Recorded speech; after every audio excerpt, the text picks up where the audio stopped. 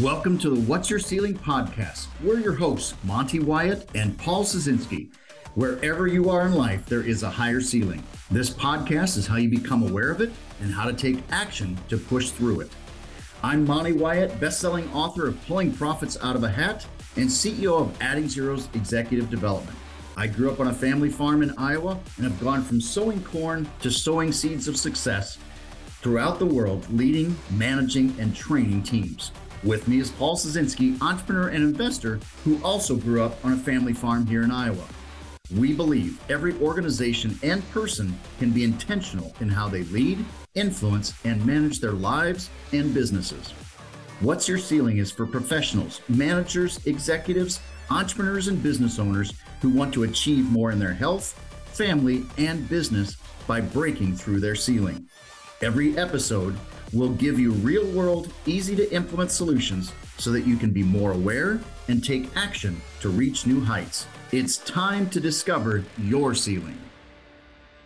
Welcome to the What's Your Ceiling podcast, where we talk about your health, your family, your business. My name is Monty Wyatt, and it is an honor to have a fellow Iowan on the show today. He grew up in Iowa a couple times, but he was drafted into the Major League Baseball with the Pittsburgh Pirates. He's got an MBA in entrepreneurship. He's the founder of a company called IT Resources. They're a technical staffing agency.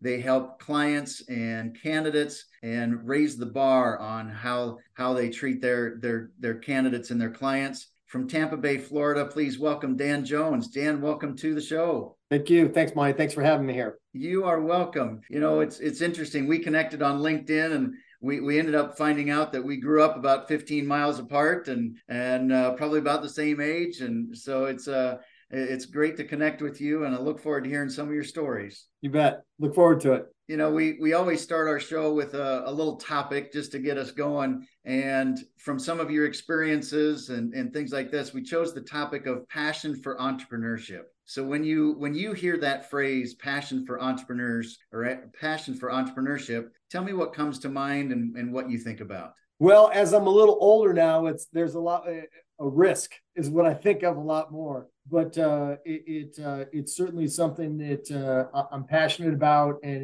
it's an opportunity to shift your position or change the world. That's some of the best ideas that come from places where somebody has a great idea and they just throw the hat over the wall and off they go and never look back. I love a couple of things that you said. It's changing the world and never looking back. You're making a choice to change things, and you never go back. There's not an option, is there?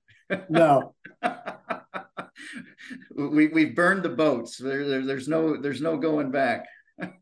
Right on. That's exactly it. Yeah. Well, and it's funny, Monty, because I look back over my career at times, and certainly when I was younger, I'm not sure that was a conscious decision. It's just the way it was. Yeah. So, yeah. But yeah, you're 100%. I grew up on a family farm, and everybody, you had to work to get everything you wanted. You had to work hard. You got up early, you stayed up late. And that's very much the entrepreneur mindset is you work till you get it done. And you got to have a passion for that hard work because that's what it takes. Absolutely. And it's, having our family was not a farming family. I've got an uncle that has a farm in the Mana area. But as our side of the family never was in it, but it's certainly ingrained in the culture and in how I grew up. Absolutely. If you wanted something, you better work for it. And if you're not working hard, then somebody else is outworking you. Yeah. And don't expect anything. I'd love to hear a number of stories from you, just from the brief conversations that we've had. You moved around a lot as a child, and I'd love to hear what caused you to move around and what that experience helped teach you as well, because your dad was an athlete just as you are and were, and just want to hear that story a little bit, if you would. Sure. So Dad played football at the University of Northern Iowa there in Cedar Falls. And so I went to kindergarten there as a youngster. And then and he spent some time with the Kansas City Chiefs and a year with the Chiefs and a year with the Rams after UNI, and actually fractured his orbital bone in his head, which led to his exit from the game. But was a football coach in Alamogordo, New Mexico, which if you look at it on a map, it's an Air Force town. It's 25 back then. I think it still is 30,000, town population. And if that Air Force base wasn't there, I'm not sure how much would be there. Maybe a couple gas stations and a Chili's or something. But that might be about it. But and then from there, so we spent 5 years there, and then he got into sales and moved us to Columbus, Ohio, northern suburb called Worthington. And we were there until my sophomore year, finished my sophomore year in high school there, and then finished high school at Cedar Falls High last 2 years. So actually went to graduate high school with the same kids I went to kindergarten with. Around the world, around the country, and back where you started. So a wonderful experience. And so what did it teach me? And I look back on those times and growing up in Alamogordo, New Mexico, in an Air Force town, everybody is a different shade and a different color. And I'll tell you, there's days when I look around the world today and just what a formative experience that was. And just, people are people. Not everybody wants the same thing. They want to grow up and be loved and have friends and get along. And boy, some of the dialogue and some of the things we see today is so divisive, and it's sad to me, and it doesn't make a lot of sense. But the other part of moving around like that is that you learn how to make friends, and you learn how to deal with people. And and as I say that, I also know how driven I was as a young person to play sports and to win, and how important that was to me. And buddy, there were times when if you weren't helping me win on the field, we probably weren't friends. So that drive to win is really connects to the business world as well. You gotta have that drive, and you gotta have your team to have that drive, or else it's going to be hard to succeed. Yeah, and it's funny. We talk about it here in one of the ways that it's hard to make people want, and that's one of the biggest things in any situation that anybody's in, and as an organization, we go to talk to candidates and work with people on where they're at or where they're going in their careers. It's one of the most important things that we can uncover. Why behind why they want to move. And it's a career that I kind of fell into, but I sincerely adore it. It's we literally change people's lives every day, and I really love it. It's fun. You never know what's next. Dealing with folks, dealing with people. Absolutely. And I definitely want to hear more about your business and how you help people and finding jobs. And I love that discussion of why. Before we go there, you played baseball. You were a pitcher. I want to hear your story of what it's like to be a pitcher, and that lifestyle and that craziness that I can imagine. Well, I'll start with, if I would have had my choice coming out of high school, because I played football also at Cedar Falls, and was actually part of the state championship team in '86. So if I would have had my choice, I would have played football.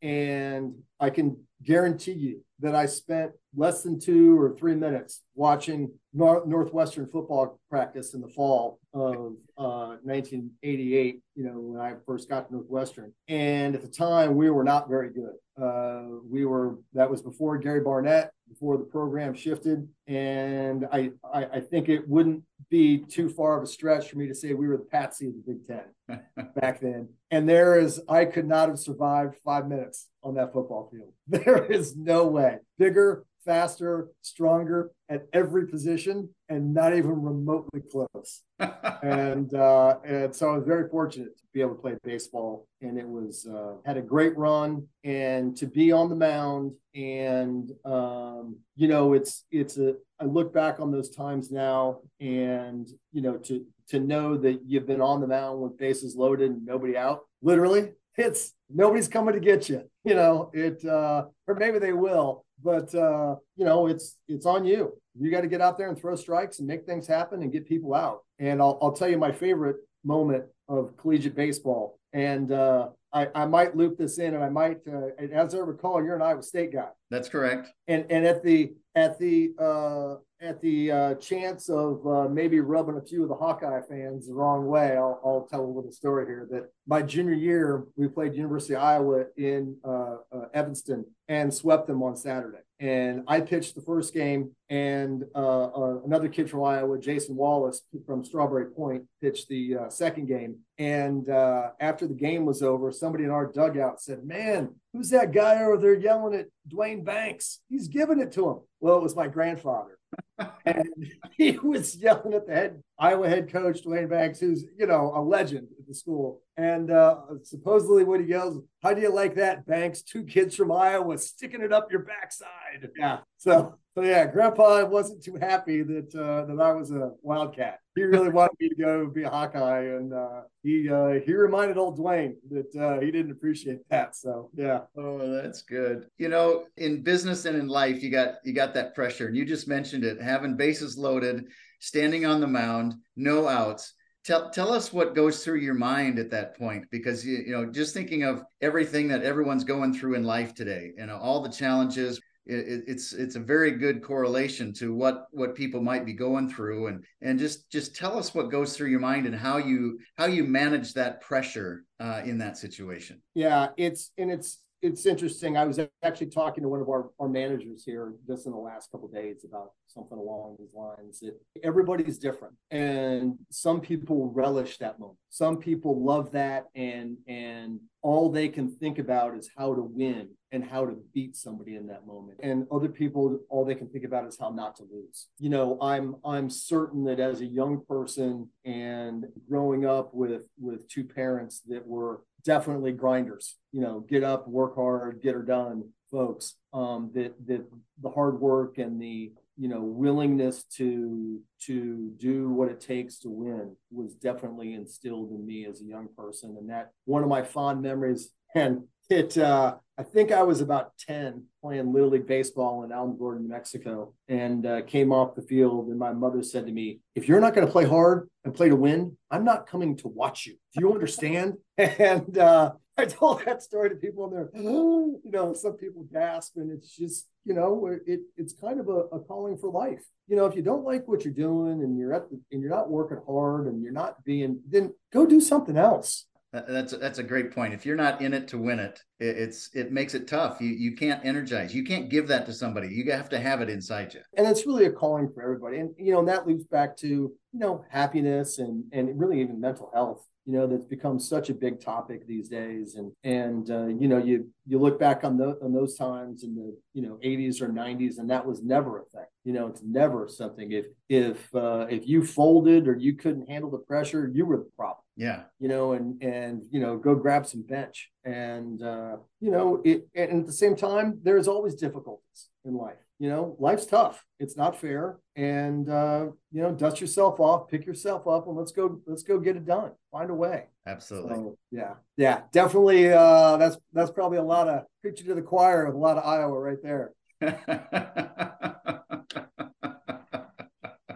Oh, that's wonderful. It's just being an athlete in any sport, you got to have that can do and that how can we, and let's go win it. I wrestled and I probably counted more lights than I did anything else, but I still worked hard and you still had fun with it. And I think that's a big part of it is you got to work hard. You got to put every effort into it. So it sounds like you had a great career. And so tell us how you went from baseball to the business world. Well, it was actually a rather unceremonious exit, and I'm happy to share it because I look back on it now and I kind of giggle every time it ever gets brought up. And so I spent 91 to 96 in the Pittsburgh organization, played as high as AA, and got hurt, shoulder and a knee, and surgeries on both. And, and when your fastball goes from, mid 90 something, 93, 94 to 86 or 87, they don't have a spot for you.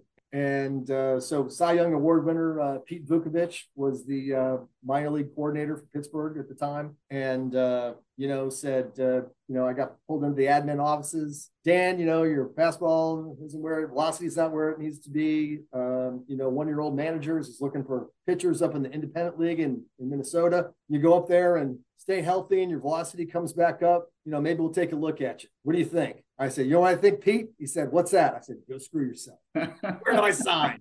And then the paper got pushed at me. And And the number two sitting next to him said, "Here's your trash bag. Go clean out your locker and don't steal the uniforms or the bats."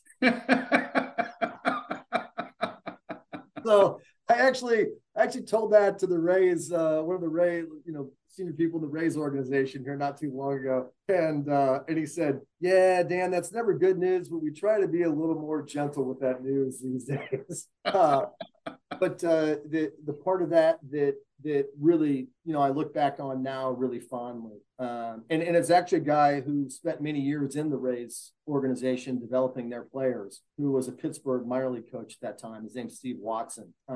He stopped me on the way to the clubhouse. And essentially the last 2 years of my career, I rehabbed. So I rehabbed a shoulder and rehabbed a knee, 18, 20 months of rehab is what it turned into. And he said, "Hey," he said, "I've watched you work for the last 2 years. And, just realize one of the biggest reasons you were here was to let the young kids, their rookie ball is in Bradenton. So it's a lot of 18, 19-year-old kids, very first year of their career." And he said, "The biggest reason you've been here is to let the young kids see what hard work looks like. So please don't let all that hard work and all that effort and all that want and care get lost in today's disappointment." And to look back on that now and know that guy was only 3 or 4 years older than me and had just gone through the same thing, 3 or 4 years earlier, as he was in the Cincinnati Reds organization. What a wonderful thing for him to do, and just,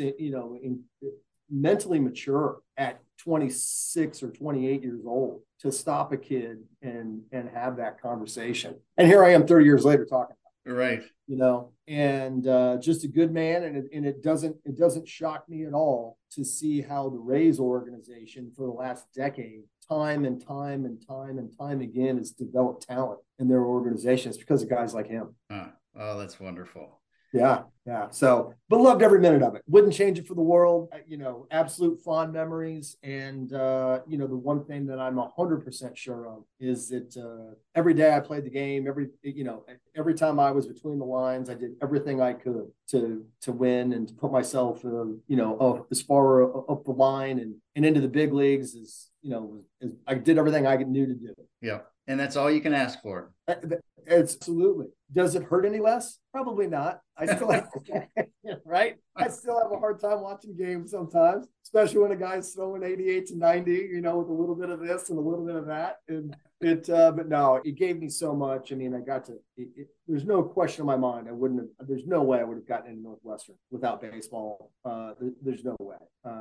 And it had a wonderful experience in the minor leagues. And yeah, it was fantastic times. So, that's great. That's great. Well, let's move to your entrepreneurship, your life. You founded a business, and I'd love to hear what made you start the business and what problem you intended to solve. Sure. And it's funny. I left baseball literally not knowing what I was going to do. Worked for a bank for a little bit and figured out very quickly, they really helped me figure out that my type A personality straight from the locker room is not what is acceptable in banking, and got into staffing and worked for a big national firm for the first 5 years of my career, and got 5 years into it and saw some of the business practices at the time and how they treated people. And I just, there were just a lot of things that I didn't agree with, just things that the way they treated people, the way they handled their payroll, and including how they handled internal employees. And at one point I went back to school and started an MBA here in the Tampa area and asked for tuition reimbursement. And I'll never forget the HR person that I spoke to at the corporate office said, "Oh no, we teach you everything you need to know." Oh, really? And just in the most condescending tone that you've ever heard in your entire life. So yeah, so that was one piece, and I looked down and realized that that I was running a book of business that did over $500,000 a year in gross profit, and not in revenue, in gross profit, and saw $65,000 in base commission and base salary and commissions, and thought, this is nuts. Where's the other $500,000? Where's the other 400, 420, 440 going for? So yeah, and certainly now I look back on that now, and what's the saying? Arrogance and naive. Only arrogant and naive people start businesses. There might be some truth to that. I certainly understand where all that money goes now, much more than I used to. But it's not nearly as easy as it may seem. But I love it. It was really just a matter of being fair and treating people fairly, and being great with customers and not taking advantage of people. And I saw a lot of that. I want to reinforce a couple of things to our audience, the achiever. When you have a business, you've got to treat your people well. And I think that's everything you're saying is so important, that today there's so many people that it's hard to keep people, for one. And when you do keep them, you want them there for a long time. So you got to treat them well. And if you don't have a culture of treating people well, you're gonna lose them. And especially when you're condescending to them and you're not treating them well, you will lose them. So I love that you shared that story. Yeah, it certainly hasn't been easy. There's always ups and downs in everything, and the first starting with a partner, the first 4 or 5 years of it were fantastic, and ended up buying him out in our 6th year of business. And everybody probably knows somebody who's been divorced or separated, and it's as bad as any of those stories are. It was terrible. It certainly lost weight, stressful, all those things. And I look back on all that now and wouldn't change it for the world. So what are some things that you learned in that business partner breakup that made you a better business person? Wow. Probably the biggest one was some of the people that we had working for us at that time were people that I'd never hired. In a partnership, it's a give and take, right? There's pluses and minuses to all of it. And we had some really intelligent, really productive salespeople and recruiters on our team at that time, and they had some ethical challenges, to be really blunt about it. And I think that led to some of the partnership dispute. But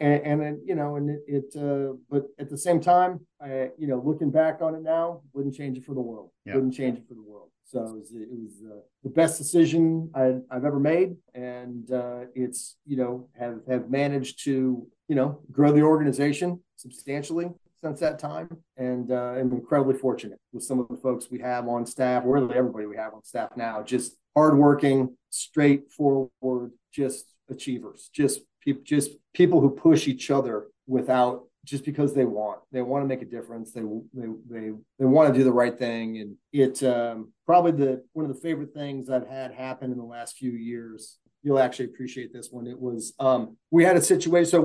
So we do direct placement and contract work. So we'll have employees that we'll pay on an hourly basis that we'll put out at a customer site. And had a situation where one of the customers thought that one of the employees was stealing equipment. And it was a rather large organization and led to a big investigation, and eventually ended in the county sheriff getting involved and people getting arrested, and it was a big deal. And some of the people in the organization wanted to terminate our contract.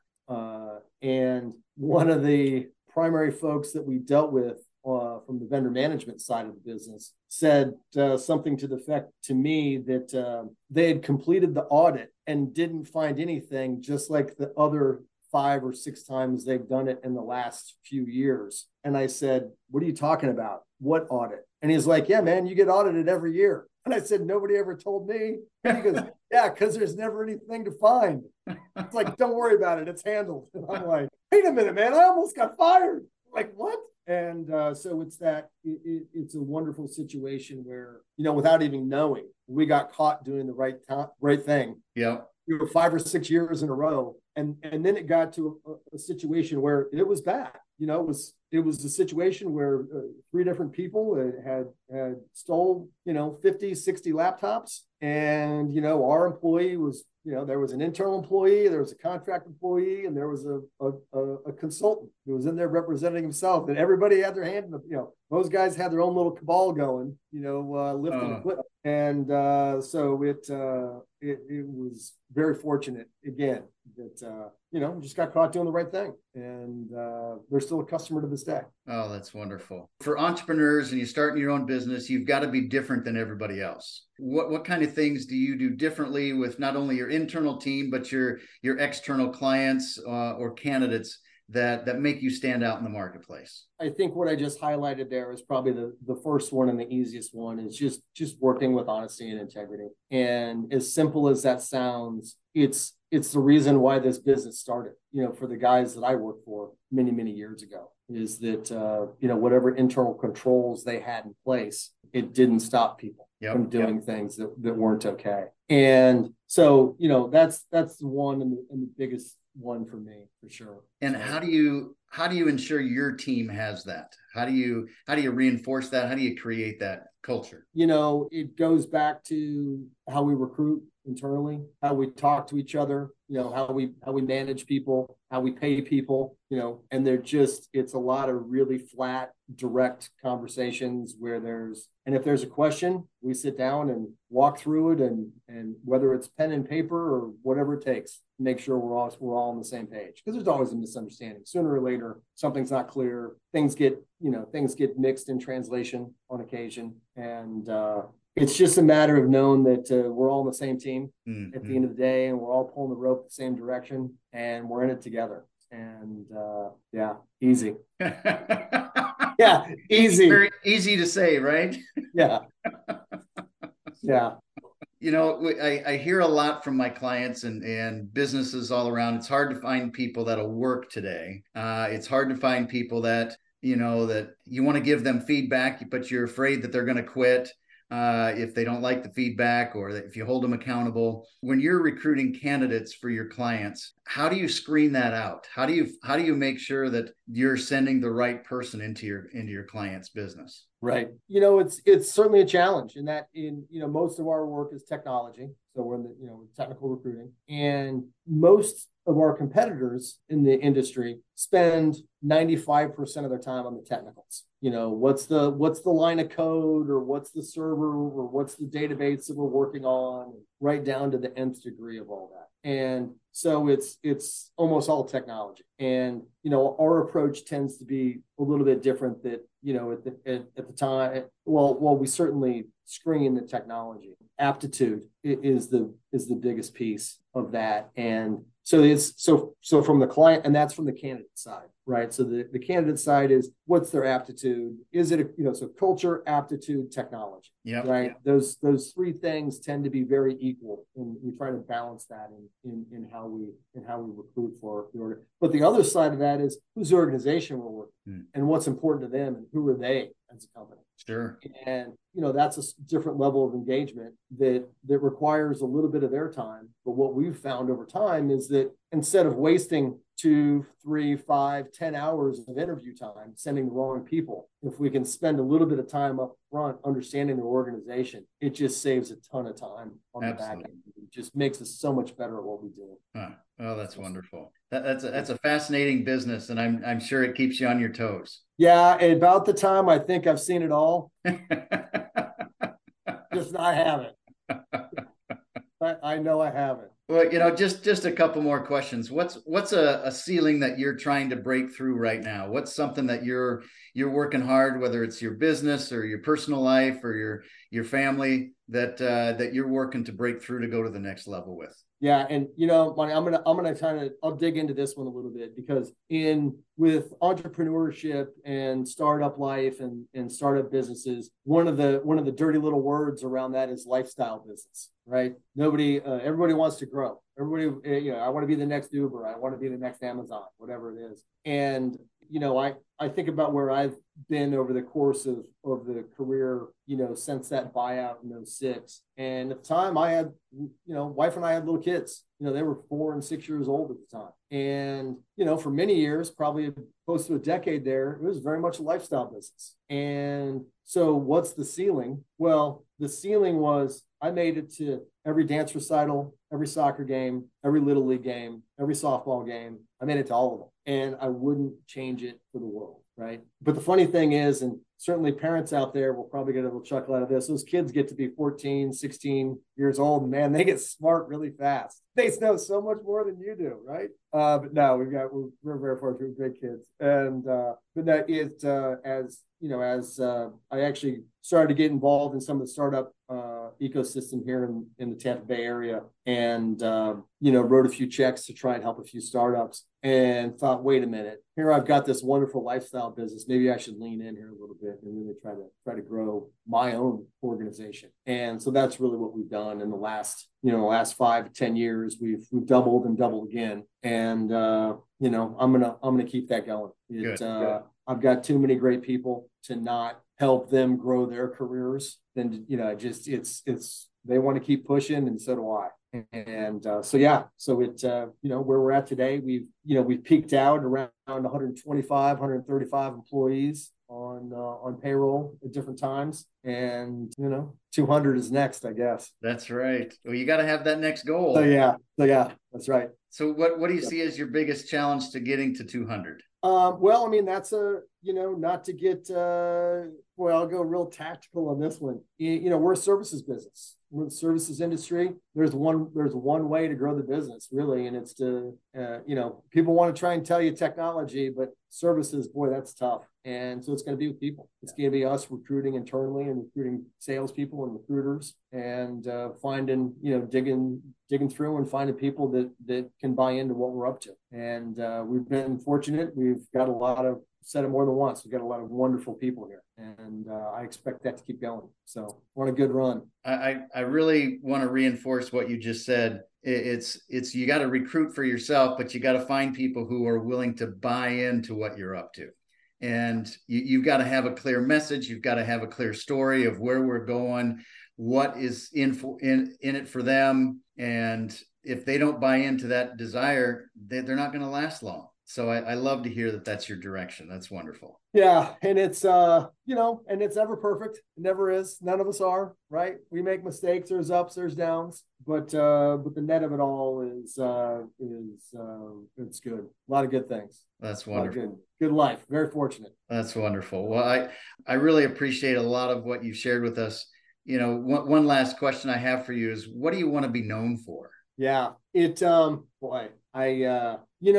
as I sit here thinking that I'm getting along in my career a little bit, when I look back, the thing I know more than anything is that I've helped people change their lives and change their lot in life. And when I think about what I had the front row seat to as a kid and growing up, or, having folks from Marengo, Iowa, population 1,300, and living in, southern New Mexico, in places like that. And it's just, front row seat to seeing my folks live the American dream. Yeah. And, it was through one thing, through hard work and consistency for a very long time. And I can guarantee you that I've seen people in our organization, and even folks that aren't here anymore, where I'm 100% sure that we've changed people's lives. And I'll give you a quick one where we had a fellow come to work for us, recruit for us, and had no experience in the recruiting industry.